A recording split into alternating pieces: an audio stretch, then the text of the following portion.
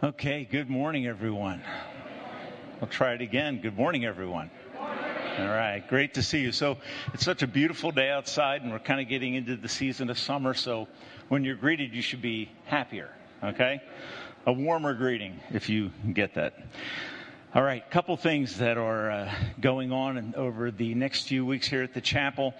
These are opportunities for you to get engaged in what is occurring here at the church. So for newcomers, and I have to admit, I don't remember the date of the newcomers luncheon. So does anybody remember it? 23rd? Okay. So if you're new here, and when we say new, we probably mean from like pre-COVID till now. We're going to have a meeting with the elders and the pastoral team members, and we want to invite you to come to that. It'll be a lunch in right after the service. It'll be back in one of the rooms to the left. And we want to invite you to come just to get to know some of the folks that are involved in leadership here, and also share with you opportunities to get involved in our church family. Young adults are meeting at our home tonight, so it's 11 Lauren Drive, Stewartsville. That's tonight at 6 o'clock. So we're doing hamburgers. We're doing some volleyball. I'm going to be a spectator. Okay? For obvious reasons, okay? But I think we had 15 to 20 people coming tonight, which is just really exciting to see this new group of young people that is starting to rise up in our church family. So excited about that. So that's tonight at 6 o'clock. Feel free to come anywhere after 5:30. We plan to open our nursery ministry at the beginning of June. So there's a young lady in the back named Kristen Kiera. Her husband is our worship leader. If you are willing to assist in that, we all benefit from it. I checked the Bible this morning.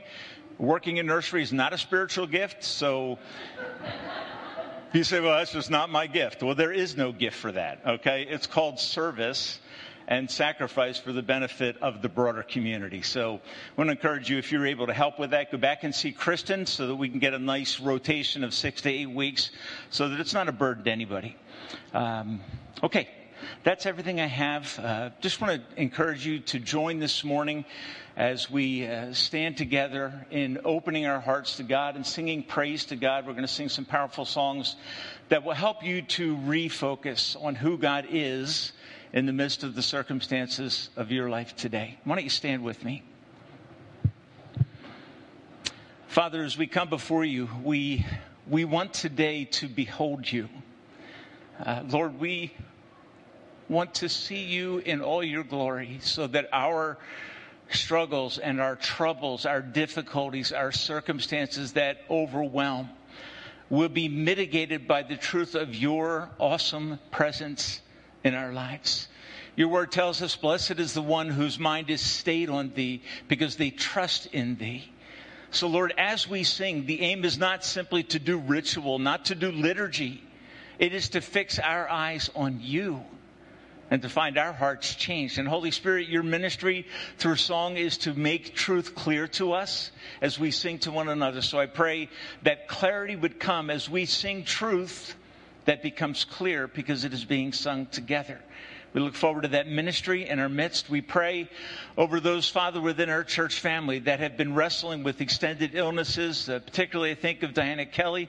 God, my simple request is that your healing would rest on her life and you would bring her freedom from this battle with cancer. We pray that in Jesus' name.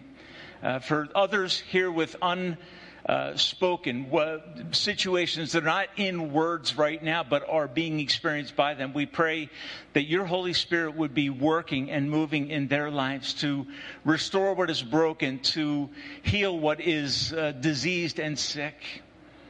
Lord, meet with us today. How desperately we need to hear from you in this generation. So meet us here today as we worship you. We pray these things, and all God's people said, Amen. Amen. Let's worship him together.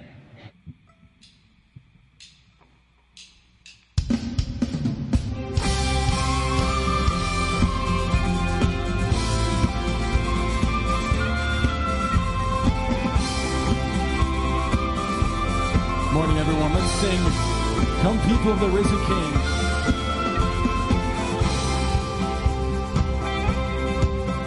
Come people of the risen King who delight to bring him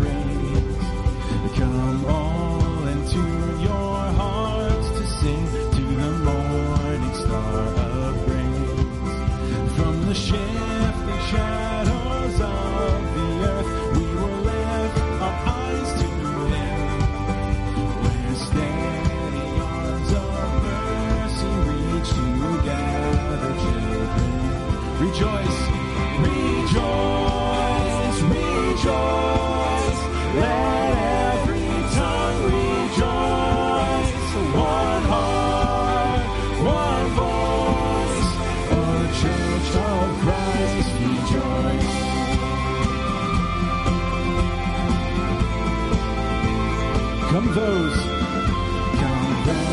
who join His morning sun and those weeping through the night. Come those who tell of battles won and those struggling in the fight. For His perfect love will never change and His mercies never cease. But follow us through all our days with the certain hope of peace. rejoice. Rejoice, rejoice, let every tongue rejoice. One heart, one voice, oh Church of Christ, rejoice.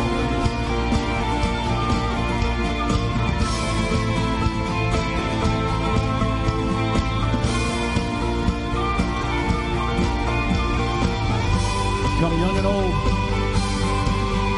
Come young and old from every land, men, women of the faith. Come those with full or empty hands, find the riches of His grace. Over all the world.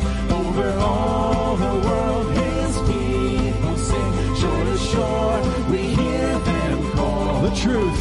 The truth that cries through every age. Our God is all in all. And rejoice, rejoice. Let every tongue rejoice. One heart, one voice.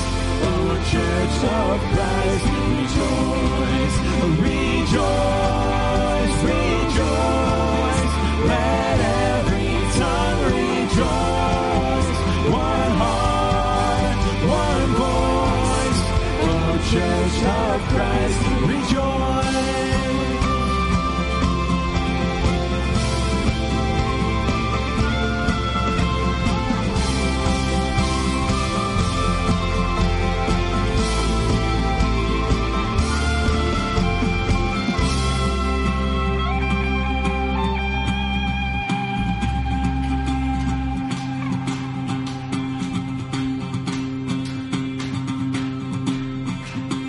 I was buried beneath my shame, and who could carry that kind of weight? It was my tomb till I met you. I was breathing, but not alive. All my failures. All my failures I tried to hide. It was my tomb Till I met you. till I met you. You called my name. You called my name, and I ran out of that grave, out of the darkness into your glorious day. You called my name, and I ran out of that grave, out of the darkness into your glorious day.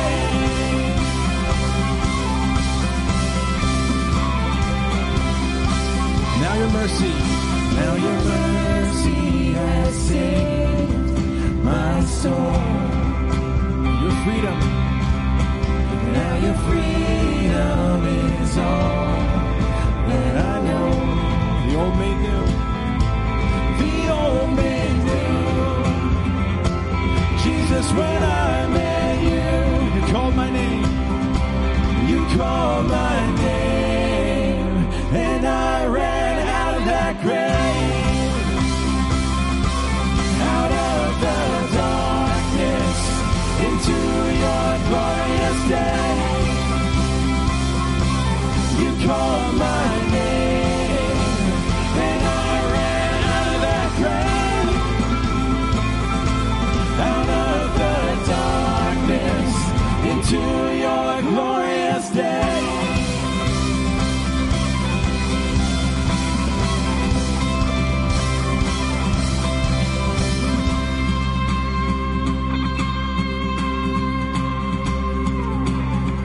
I needed rescue. I needed rescue. My sin was heavy, but chains break at the weight of your glory. I needed shelter. I was an orphan. Now you call me a citizen of heaven. When I was broken, you were my healing. Now your love is the air that I'm breathing. I have a future.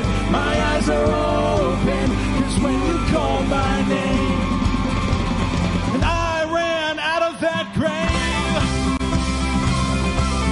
out of the darkness, into your glorious day. When you called my name, and I ran out of that grave, out of the darkness, into your glorious day.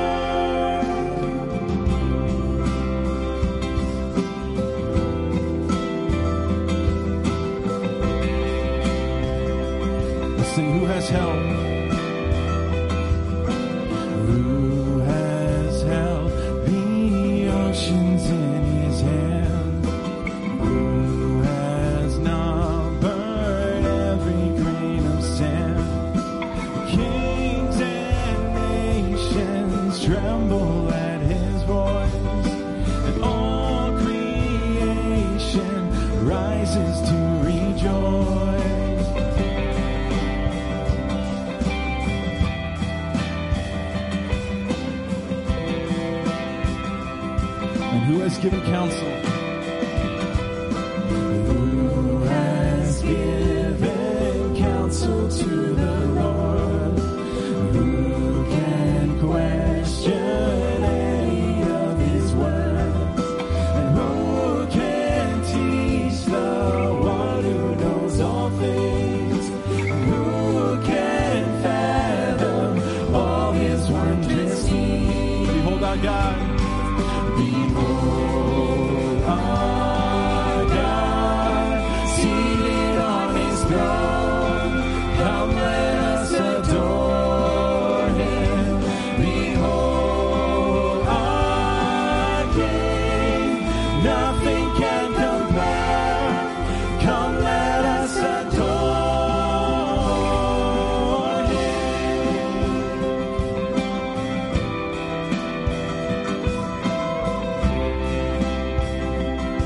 Who has felt the nails? Who has felt the nails upon his hands, bearing all the guilt of sinful man? God eternal, humble to the grave, Jesus Savior, risen now. God eternal. God eternal, humble to the grave, Jesus Savior, risen now to reign. Behold our God, seated on his throne. Come, let us adore him. Behold our King, nothing can compare. Come, let us adore him. You will reign. You will reign forever. You will reign forever. You will reign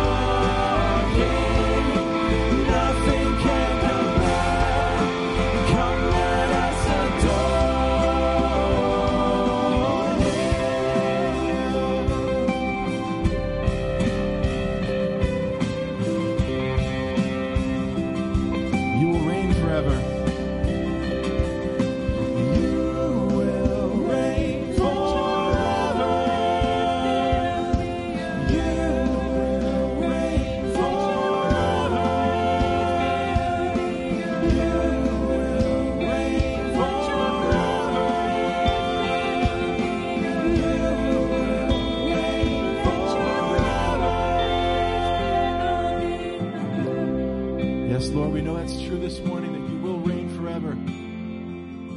Thank you, God, that we can sing together this morning. We praise our risen King, who is not still dead in a grave or an idol on a shelf, but you are alive forevermore. And thank you, Lord, for calling us out of the grave. You called my name, and I came running out of that grave. The truth is too good. God, thank you for saving our souls. Thank you for forgiving us of our sins. God, we thank you this morning that we can behold you. You are our King, seated on the throne forevermore. We ask now, as Pastor James speaks to us from your word, we would hear and listen and then go do.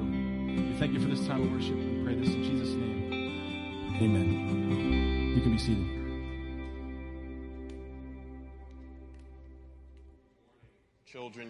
Good morning. Children, you could be dismissed for junior church. Would you turn in your Bibles with me to Mark chapter 15? Mark chapter 15.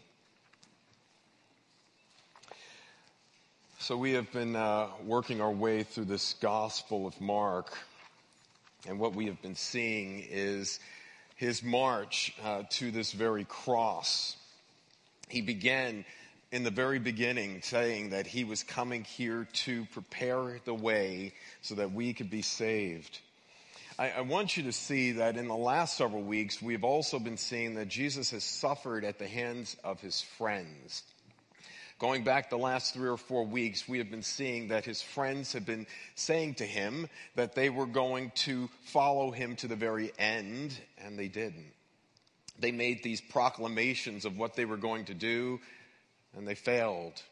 One of his friends was going to actually betray him for silver. Another of his friends was going to profess that he was going to stand firm with him, and he denied him. And many of his friends, all of his friends, in fact, abandoned him in some way or another, except for John, who's standing before him at the cross. So I want you to think about this, that Jesus suffered at the hands of his friends. The second I want you to see is that Jesus has been suffering at the hands of his foes. As he's been working right from the beginning, his friends have been there, but the foes have been there right from the very beginning. They have been saying to him that he is breaking laws. He is rebelling against their authority. He is doing falsehoods. They even thought he was in league with Satan. So I want you to see that he has been abandoned by his friends. He has been accused and attacked and abused by his foes. But amazingly, in this passage that we're going to see today, he is going to even suffer at the hands of his Father. The anger, the wrath that the Father has for your sins and mine if you trust in Christ was poured out upon Christ on Calvary. And he's been attacked by these friends. He has been abandoned by the friends, attacked by his foes. But he is going to have to suffer the anger and the wrath of God, his Father, if you were to be saved. You know, when I take a passage of Scripture, what I do is I follow a 4-step approach. Now, you probably have heard of observation, interpretation, and application. If you've done Bible study before, observation is you see what the passage says. Interpretation is you see what the passage means. And then finally, application is how you apply it in your life. I use a 4-step approach. It doesn't matter. My 4 steps is that I ponder a passage. I roll it around my head. I don't just want to read it. And I'm really asking you this morning, because this is a passage of Scripture that you've heard so many times in your life. Yeah, Jesus was crucified. Yes, he died. Yes, he said some words from the cross. But I want you to ponder it. I want you to deeply meditate on the fact that the second person of the Trinity went to a cross for you, and you, if you trust in him. Ponder it. So the second thing I do is I personalize it. Now, not all passages of Scripture are for us specifically. They were written to a group of people in a group of time, but primarily the Holy Spirit is writing to those people and he's speaking to you. I want you to personalize it. I want you to put yourself there. I want you to put yourself there in the feet of Pilate. I want you to put yourself there in the religious leaders. I want you to put yourself there in Barabbas, I should say. I want you to put yourself there in the centurion that we'll talk about. I want you to put yourself there at the cross. So I ponder it, I personalize it, then I pray about it, and I praise God for it. I look for things in that passage that I could pray to God for, and then I praise Him for what I see in that passage. Ponder, personalize, prayer and praise, and then finally practice. I want to figure out something that I can learn from this that I can take home with me. Okay, so we're going to use that same model. I'm not going to use a strong outline today, but if you wanted to break it down, verses 1 through 5 seem to be Jesus standing before Pilate. In verses 16 through 15, we see that Jesus is sentenced to die. In verses 16-ish and 20 to 20, he is mocked by the soldiers. Jesus was crucified in verses 21 to 32. And then he dies on the cross, verses 33 to 39. So if you can hear that, there's 39 verses here. To be honest, I was sitting here thinking this week, there's no way I could do one sermon on 39 verses of the crucifixion of the Lord Jesus Christ. So instead of keeping you here for 6 hours today, which you know I want to do, I want to focus on this. I want to focus on the shame of Christ, the suffering, and His saving work. The shame that He bore for you and for me, the suffering that He endured for you and for me, and the saving work. I want you to see Christ this morning. I want you to see Christ in what He did for you and did for His people. And what I want you to do is this. There's phrases I'm going to use today, and I'm going to ask you to help me out this morning. There's 2 words that I want you to say after each of the phrases I say, for us. So when I say that Jesus was bound, I want you to say, for us, okay? Or if you want to even be more personal, for me. Okay, let's pray before we go to the passage. Father, I'm getting choked up already. And I haven't even read a word of this yet. This is the most powerful, poignant, passionate passage in all of Scripture. We have seen your Son do amazing things, heal people, bring people to life, talk truth to people, be so gracious, washing the feet of His disciples, even washing Judas's feet, so gracious, so kind, so compassionate, so loving, so merciful. But I don't know if there's ever a sign of His compassion, His depth of love for you and for us than what He did at the cross. I praise you. Lord, today I pray that we would see your Son. I pray that we would magnify Him. I pray that we would go, hallelujah, what a Savior. And I pray that we can bring glory and honor to your name. In Jesus' name we pray. Amen. Okay, let's look here with me in Mark chapter 15, verse 1 through 5. Mark chapter 15, verses 1 through 5. Jesus is going to be suffering at the hands of His foes, and the first group of foes are the religious leaders here. And it says, as soon as it was morning, the chief priests held a consultation with the elders and scribes and the whole council, and they bound Jesus and led Him away and delivered Him over to Pilate. And Pilate asked Him, are you the king of the Jews? And He answered him, you have said so.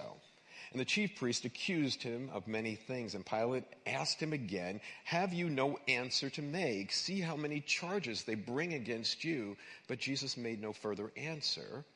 And so Pilate was amazed. I want you to see that first, Jesus was bound for us. Can you say it with me? Jesus was bound for us. Okay, so Jesus, the King of Kings and Lord of Lords, this majestic one, is now bound in chains, which is just amazing. If you go back to the Garden of Gethsemane, when this crowd of leaders, or these arresting officers come to Jesus, Jesus says, they say, who is this one? And Jesus says, I am he. And if you remember in another gospel passage, as soon as he said, I am he, they were thrown back just with his very words. So the fact that these ropes cannot bind the second person of the Trinity, he is willingly allowing this to happen.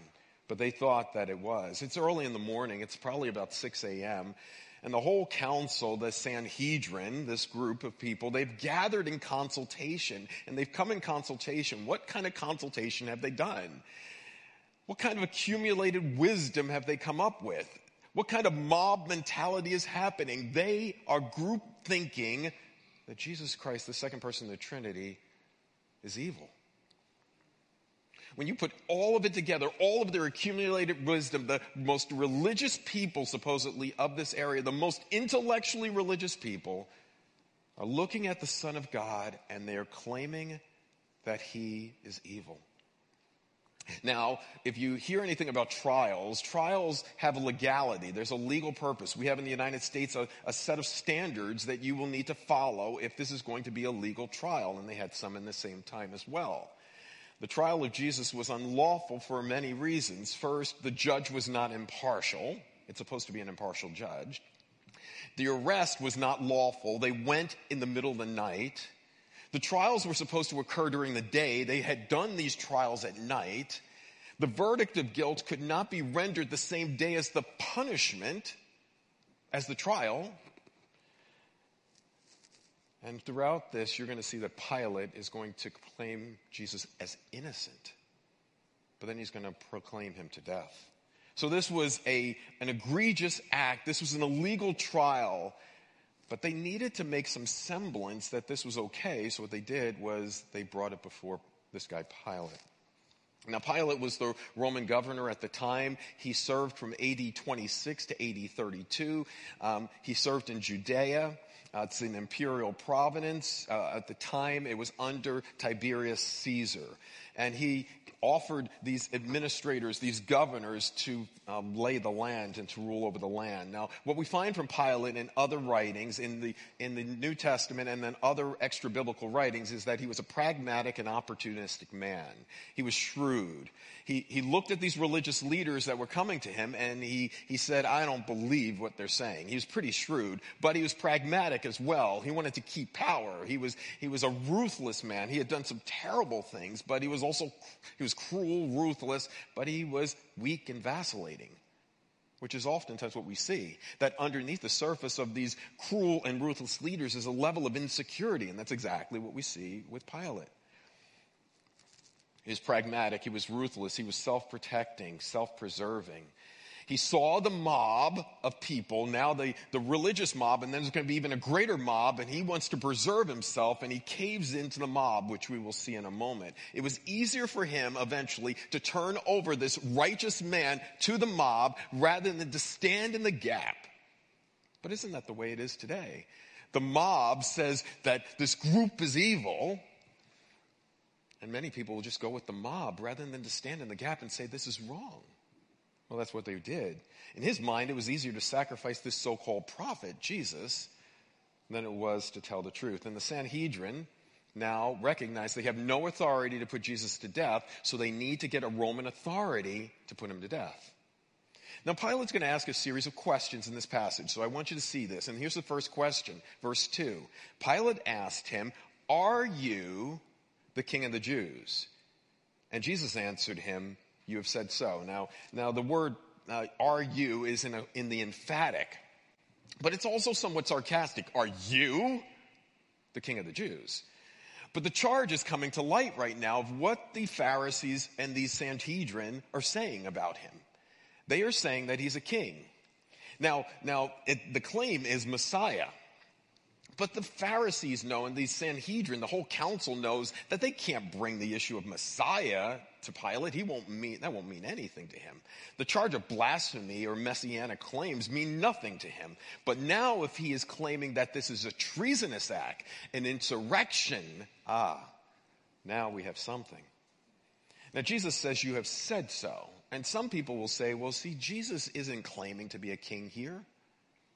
But Jesus is not saying that I'm not a king. He says, I'm just not a king in the way that you're thinking. I'm not here to overthrow you. I'm here to overthrow sin, in essence. My kingdom is not of this world.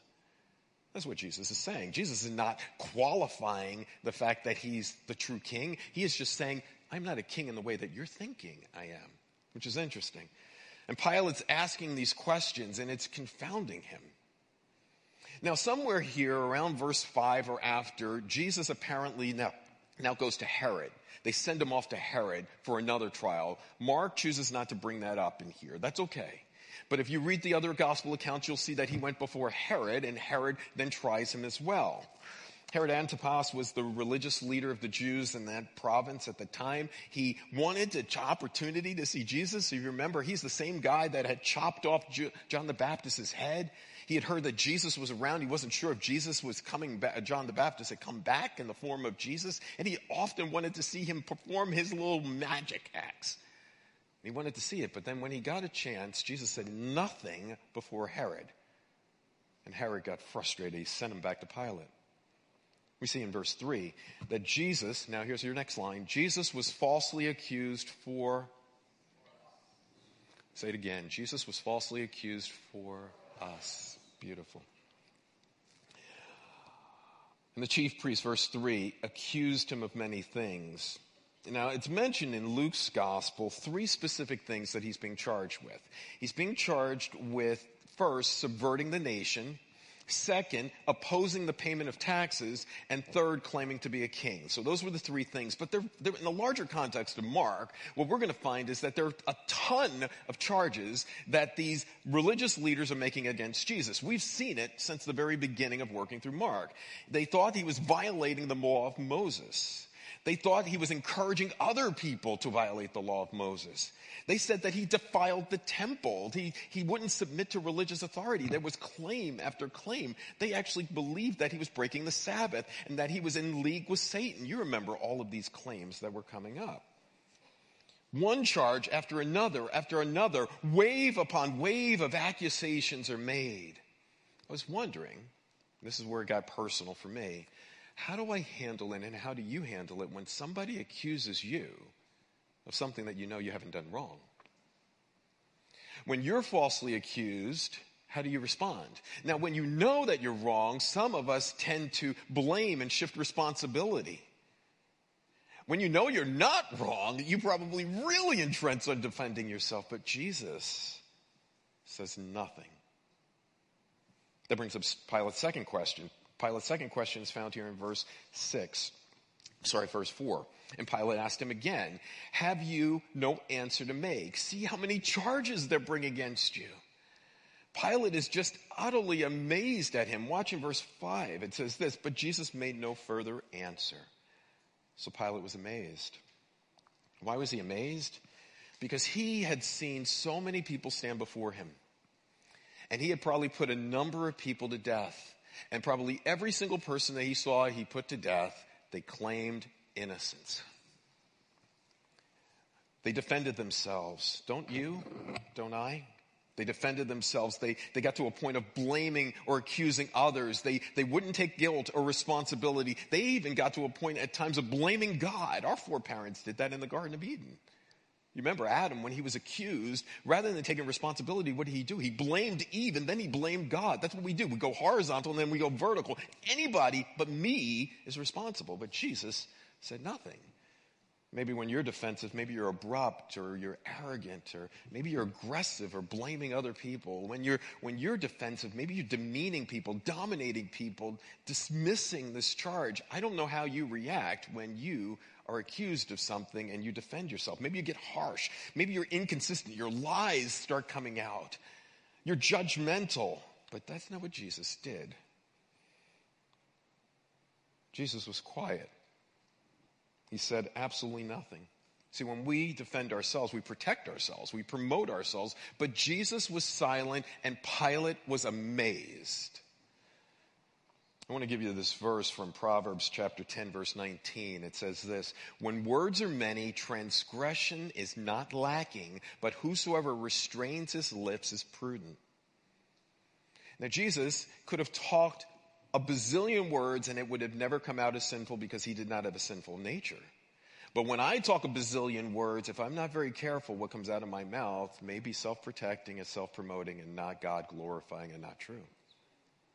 Jesus was silent. Pilate was amazed. He had never seen anyone like Jesus. Your next line. Jesus, the innocent, was wrongly convicted. Mark chapter 6, verses 6 through 15, verses 6 through 14. It says this, now at the feast, he used to release for them one prisoner for whom he had asked. Now, the feast here could have been any festival, but primarily it's probably the Passover. And at the Passover, what they would have is something like a presidential pardon. What they would do is they would free somebody to gain political favor. So Pilate is sitting here, and he has been interviewing Jesus. And as he's been interviewing Jesus, he sees no fault in him, no sin in him, no error. He sees that these are all lies, but he cannot figure out a way to let Jesus go. He's trying to convince the religious leaders they will not bend. So now what he does is he concocts this way: I will use the Passover release as an opportunity to let this person go. He seems to be trying to find a way to let Jesus go. Verse 7. Among the rebels in the prison, one who had committed murder in the insurrection was a name Barabbas. I find it interesting, Barabbas. Now, maybe you know this, but the word Barabbas, the name Barabbas, literally means son of Abba. Watch this. Son of what? The Father. Interesting. So Jesus Christ, who is truly the Son of the Father, is taking the place of a man who is claimed to be and named to be Son of the Father. This man who's an insurrectionist, a murderer, a liar, he's been treasonous, is being replaced by the one who's innocent and perfect and sinless. He's been bound as a rebel. He's a murderer. The other gospels call him a robber. He's probably a robber, an insurrectionist, and a murderer. Jesus Christ, the Son of the true Father, is taking the place of this man who's the Son of the Father. Jesus, the innocent, is being condemned. Barabbas, the insurrectionist and the guilty, is being declared free. Can you hear the gospel there? See, the gospel is this, that Jesus Christ took your place and stood in your place, took your guilt, took your pain, took your punishment, took God's wrath for your sin and mine. You should have stood in his place. He stood in your place. We stand in his place as righteous in his sight. Amazing. We see another group of foes coming out, the crowd, verse 8. And the crowd began and asked Pilate to do as he usually did. And Pilate has his third question of this section, verse 9. And he answered them, "Do you want me to release for you the King of the Jews?" Verse 10, for he perceived that it was out of envy that the chief priest had delivered him up. But the chief priest stirred up the crowd and to release Barabbas instead. So now Pilate asks these three questions, verse 9, verse 12, and verse 14. And what he's trying to do with these multiple questions is he's looking for an opportunity to release Jesus. He considers Jesus innocent, blameless. He should not go to the cross, but he can't figure out a way to do that and still save face. Because Pilate is so self-absorbed. He's weak. Now he thinks about this, that the religious leaders, are probably seeing Jesus and they're upset with him out of envy. So he says, I'm going to play off of that envy. And he's going to go to the crowd and he's going to say, would you like me to release for you your Messiah? And he's figuring that the crowd is going to turn on the religious leaders. But the religious leaders do what? The religious leaders stir up things in the crowd. And then Pilate asks his fourth question in verse 12. He says, then what shall I do with the man you call the King of the Jews? If you're not opposed to circling a verse or underlining a verse, it would be this verse right here, because this is the pivotal verse. Verse 12, because this is the question that Pilate is asking of the people. Then what shall I do with Jesus, in essence? It's the question that you have to answer yourself. What are you going to do with Jesus? See, there is no neutrality here. People believe that you can stay on the fence when it comes to Jesus. You cannot. You will either accept him as the King of Kings and the Lord of Lords, or you will deny him. You will either stand before him and be a sheep on his side, and he says, welcome into my glory, or you will be one that he will say, away from me for all of eternity. And it comes down to the decision that you make about that question, what shall you do with the man they call Jesus? So Pilate, in verse 13 says, or in verse 13 we see that they cried out again, and then Pilate asked his fifth question, last question in the section. Why? What evil has he done? I love this. Every single person that we've seen in the book of Mark, except for these religious leaders who hate him, have professed the innocence of Christ. Even the demons call him the Holy One. And Pilate here is saying he is innocent. Herod said he was innocent. Everybody that saw him saw that he was innocent. We're going to see a robber that is going to be crucified with him, sees him as innocent. We're going to see a centurion that was there when he died, sees him as innocent because he is. He's perfect. He's righteous. He's the Holy One of God. Be amazed. But they shouted all the more, crucify him, because the mob says, crucify him. Next line for you. Jesus was scourged and condemned to death for us. Verse 15 through 16, Jesus was scourged and condemned for us. It says, so Pilate, wishing to satisfy, look at this weak, wobbly man-pleaser, satisfy the crowd. He released Barabbas. He knew Jesus was innocent, but he's trying to satisfy the crowd. And he scourged Jesus, and he delivered him to be crucified. Now, there was a popular movie that came out about 10 or 15 years ago that showed the horrendous death that Jesus probably experienced. And as you watched this movie, you saw, unlike any of the other movies that you saw probably of Jesus' death where there's a little drop of blood, you see him beaten and maliciously treated. And for many people that walked out of the movie theater and watched that movie, they were in shock. It's like, that is what happened to Jesus. And what they saw was the physical torment that Jesus endured. And hour after hour, they showed that. What was amazing to me is this. When you read the gospel accounts, the gospels spend very little time talking about what Jesus endured physically. They didn't talk a lot about the scourging. Now, I could tell you that's a cat of nine tails and there's metal and bone at the end. It would rip off most of the skin off his back and expose muscles and do all of those things. But the gospel writers didn't spend any time with that.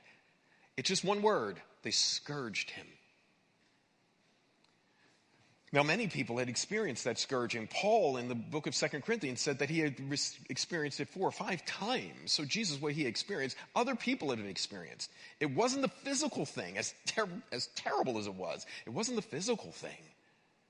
Many people had been crucified. There were 2 people crucified with Jesus. Many people had been crucified. They didn't spend a lot of time focusing on the physical issues. What they did was they wanted you to understand what he was doing in that crucifixion. It wasn't the physical pain as much as it was he was bearing hell for you and for me. That's the issue. Nobody wants to die. Jesus didn't want to die physically. Jesus didn't want to have to die physically and experience the pain. But Jesus, the Holy One, was going to take sin upon himself. Is there another way? Father, take this cup from me.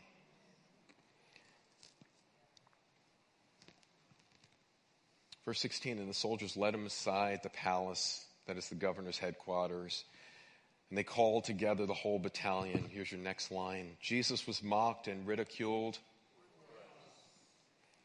Mark 15, verses 17 through 21, they clothed him with purple cloak and twisted a crown of thorns and put it on him. They began to salute him, "Hail, King of the Jews!" And they were striking him. They had given him a reed, this reed. And in another gospel account, they had given him this reed, like almost a scepter. And Jesus probably didn't want to play along with them, so he wasn't going to grab it. So once he let that thing go, then they started to strike him about the head. This is your King of Kings and Lord of Lords who is being beaten and spit upon, and his beard is being pulled out. He is being rejected and shamed for you. Every time you think about sinning, I want you to think about that is what Christ endured for you. They strike him on the head. They mock him, verse 20. They stripped him and they put on a purple cloak, royalty. And they clothed him in his own clothes and they led him out to crucify him. Now, Jesus has been so savagely beaten that he can't even carry his own cross, a form of shame. See, one of the things would be that I will carry my cross like a man, but Jesus, so beaten, so shamed, he can't even carry his own cross. And to carry a cross, when you were walking through a town carrying a cross, it would have been a form of shame as well. So it was shame in the fact that Jesus couldn't carry the cross, but it was shame in the fact that you would have had to carry the cross. So what they do is they grab some guy, Simon, and says, you're going to carry the cross. I don't want to carry the cross. Everybody's going to think I'm the one that's condemned. Carry the cross. The shame that is being poured out upon Jesus, I've done nothing wrong. The shame of being associated with Jesus, Simon. Maybe you as a believer are being under a form of shame today because you are associated with Jesus. How open are you about that? Maybe you're quiet because you're afraid of being associated with him. You're afraid of being associated with a cross-carrying Christ. Verse 22, and they brought him to a place called Golgotha. Means the place of the skull. Here's your next line. Jesus was conscious and clear-headed when he suffered. Jesus was conscious and clear-headed when he suffered for us. They offered him wine mixed with myrrh, and he didn't take it. It was a narcotic. He was full in his faculties. No anesthesia, no narcotics, no mind-altering drugs. I am clear-minded, full heart. I am going to this cross for you.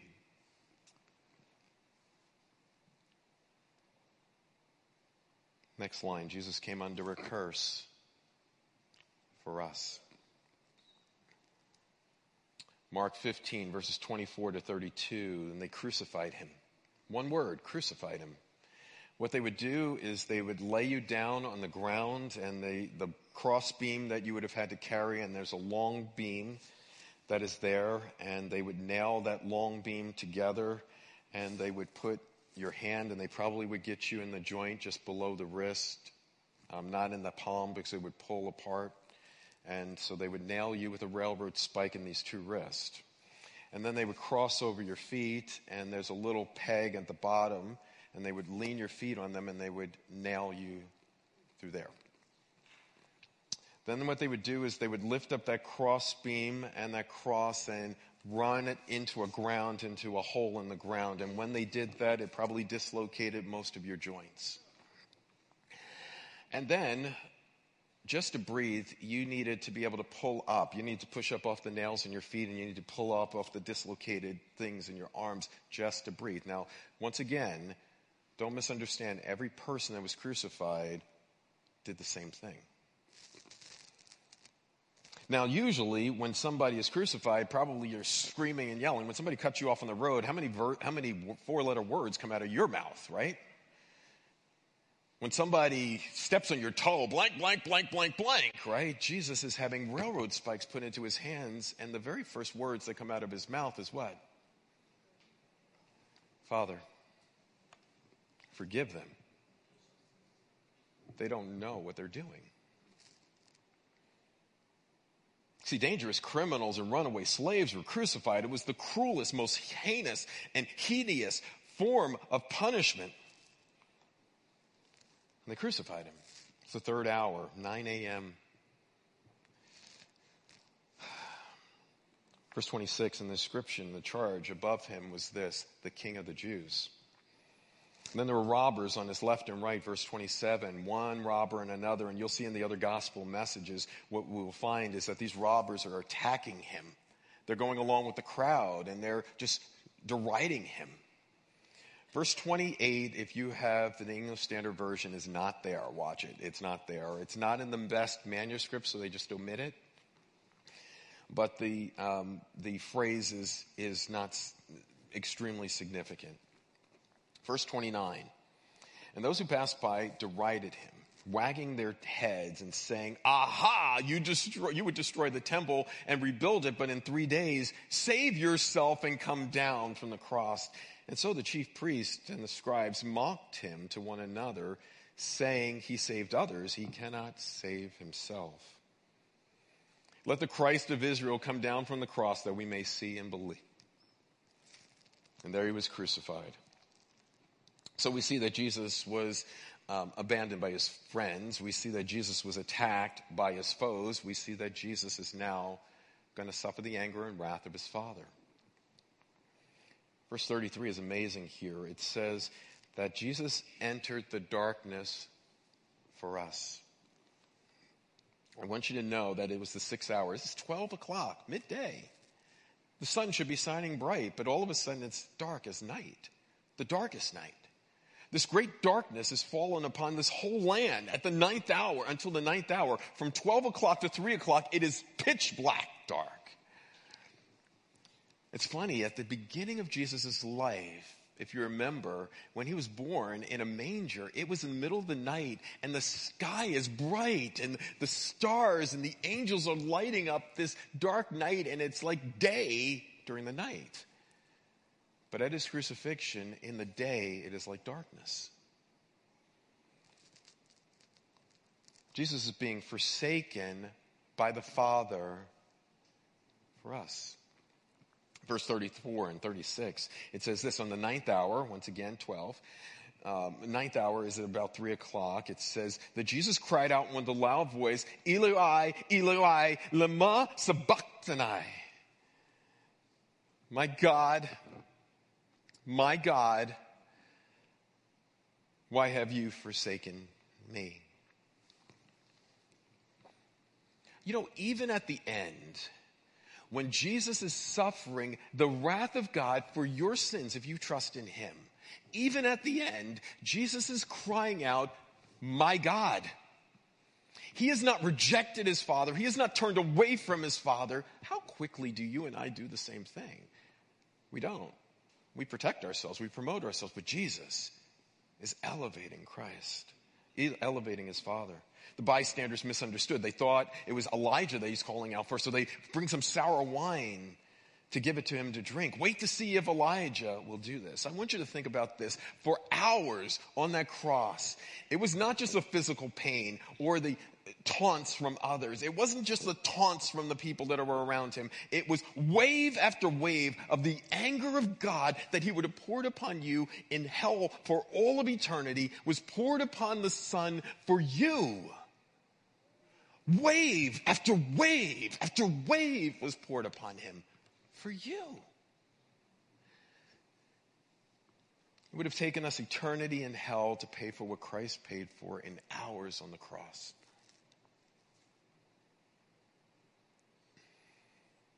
One more phrase. Jesus died.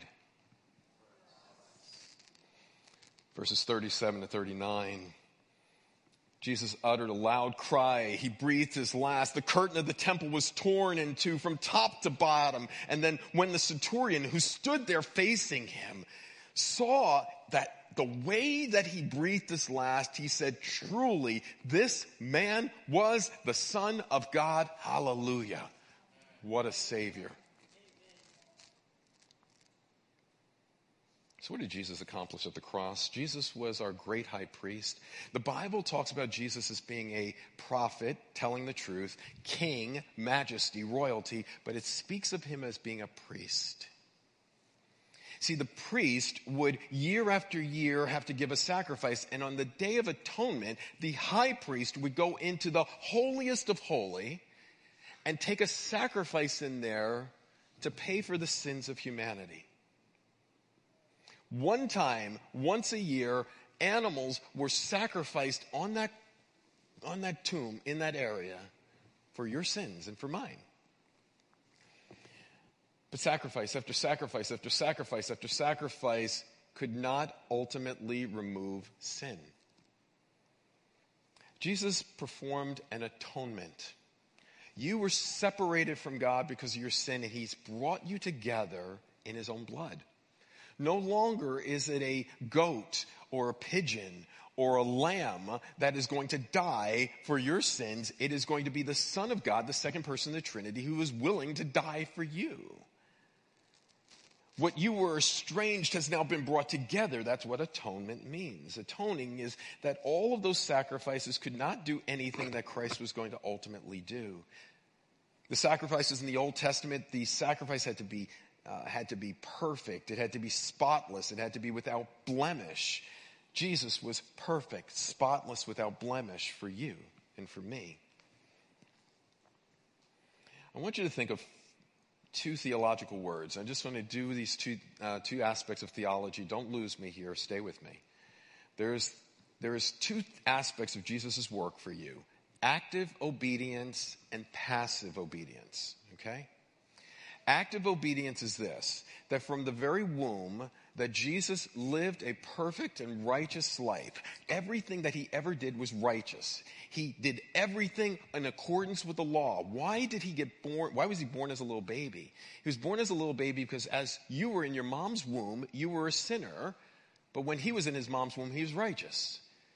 As a toddler, you were a sinner, but as a toddler, Christ was righteous. As a young child, you were a sinner, Christ was righteous. As a teenager, you're a sinner, but Christ is righteous. As an adult, you're a sinner, but Christ was righteous. Every stage of life that you lived, he actively lived righteous for you, active obedience. But there's a second part of what God does for us. It's not just active obedience, which he credits to you if you trust in him. There's a second part called passive obedience. Passive obedience is where God, Christ, took upon himself in a passive way. Not that he was not active in his crucifixion, but he stood back and allowed for God to pour his wrath upon you in a passive way. Jesus said, "No one takes my life. I lay it down of my own accord. I lay it down and I have the authority to lay it down. I have the authority to give it up." In Jesus' passivity, what he did was he took suffering upon himself for you. What Jesus did for you is this. Another theological word is called expiation. He removed your sin. Second theological word, propitiation. He appeased the wrath of God for your sin if you trust in him. Reconciliation is another theological word. What was separated has been brought together. One more theological word, redemption. To buy back a slave. He bought you not with silver or gold, but with the precious blood. Expiation, he's removed your sin. Propitiation, there is no longer condemnation for you. Reconciliation, you've been brought near to God. Redemption, you've been purchased with the very blood of God.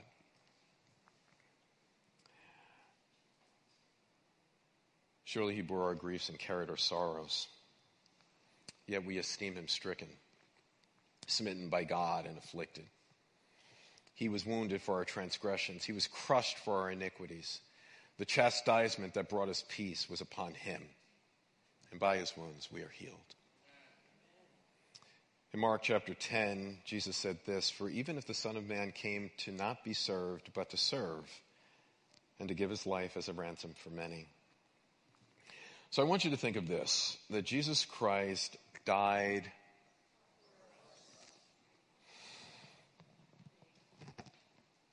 He became your sin bearer. He became your substitute. He became the sacrifice. He became your Savior, if you would trust in him. Last thing before I close. I want you to hear a triumphant cry of finality. Look here at verse 37. Jesus uttered a loud cry, and he breathed his last.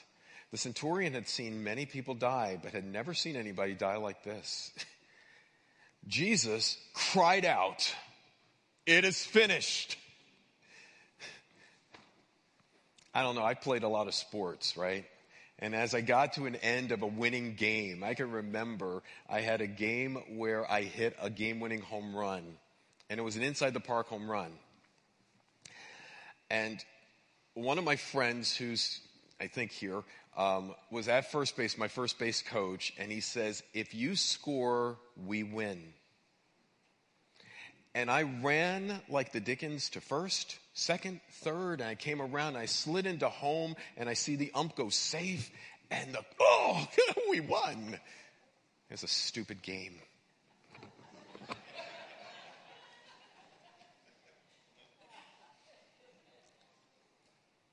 Divine satisfaction has come through divine substitution. Jesus was able to say, "Yes, it's done." I love this. John Stott says this: Jesus' cry says something about us, it says something about God, and it says something about Jesus. It It says something about us, how vile our sin is, how evil our sin is. But it says something about God. In spite of that, God loves you so much. For God so loved the world that he gave his one and only Son. How vile our sin is, how loving God is. But it says something not only about us, it says something about God, it says something about Jesus. It says this, that his gift is free to anyone that will accept it today. Jesus had fulfilled his mission. He completed his work. He fulfilled the Father's plan. He had redeemed his people. A triumphant cry of finality. Second, before we close, a torn curtain of fellowship. This curtain, which was supposedly about 60 feet high and 19 feet long, it's huge curtain, was torn from the top to the bottom. And this was a curtain that separated the holiest place, the Holy of Holies, that no one could go into except one man every year, and he had to be cleansed to go in, and he would go in there for you. And it's torn from top to bottom. What separated you from God has now been torn. It's been rent. The holy place is open. You have access to the Father.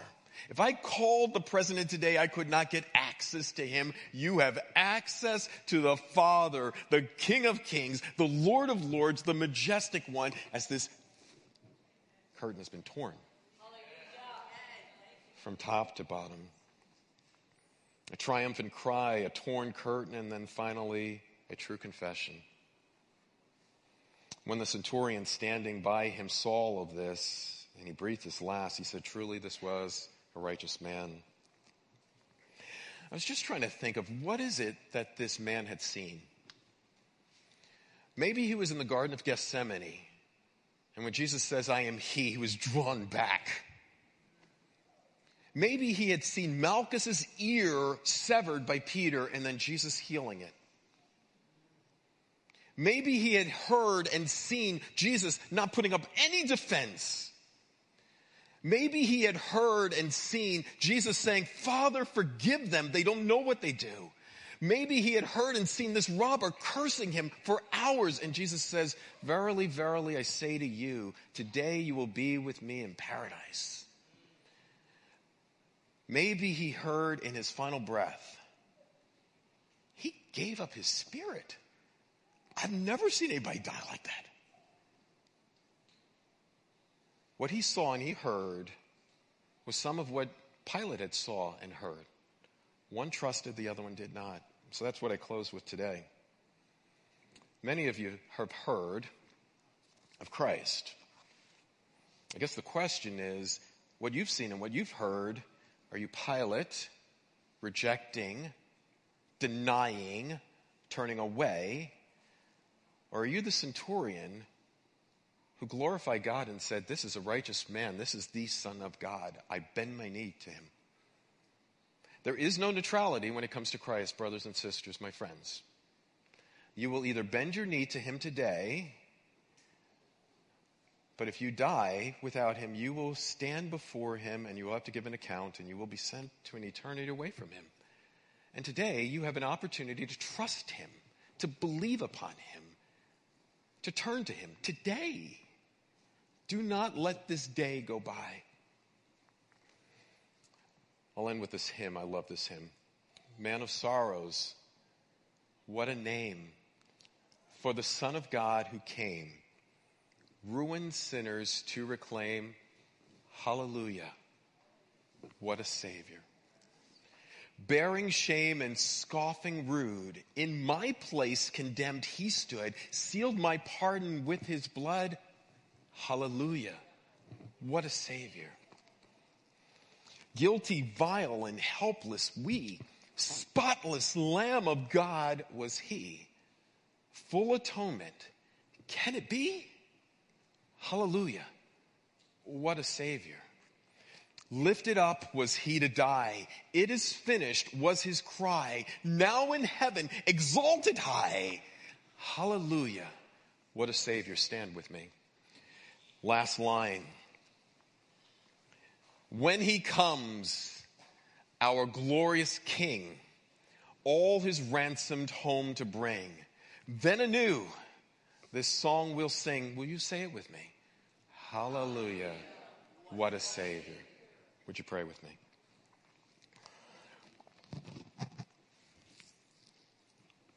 Father, there's a line in that hymn that says, in my place condemned he stood.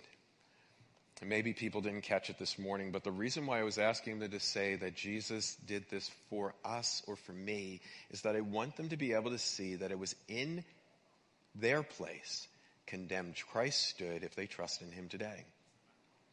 I pray that that would not go past them. I pray that for those that have seen and for those that have heard, I pray that they would see and hear like the centurion, be humbled. I pray that you would open eyes, open hearts, open ears, turn people to you this morning. In Jesus' name, amen.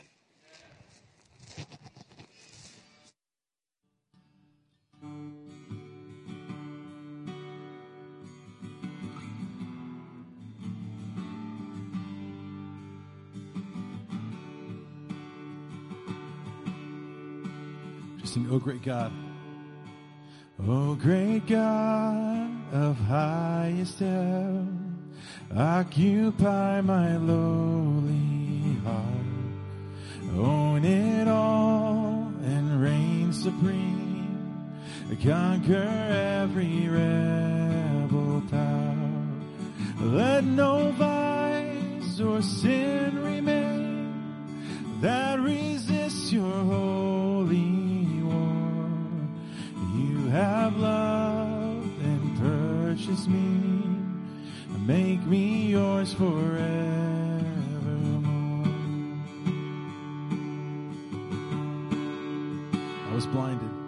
I was blinded by my sin, had no ears to hear your voice, did not know your love within, had no taste for heaven's joys. Then your spirit gave me life and opened up your word to me. Through the gospel of your Son, gave me endless hope and peace.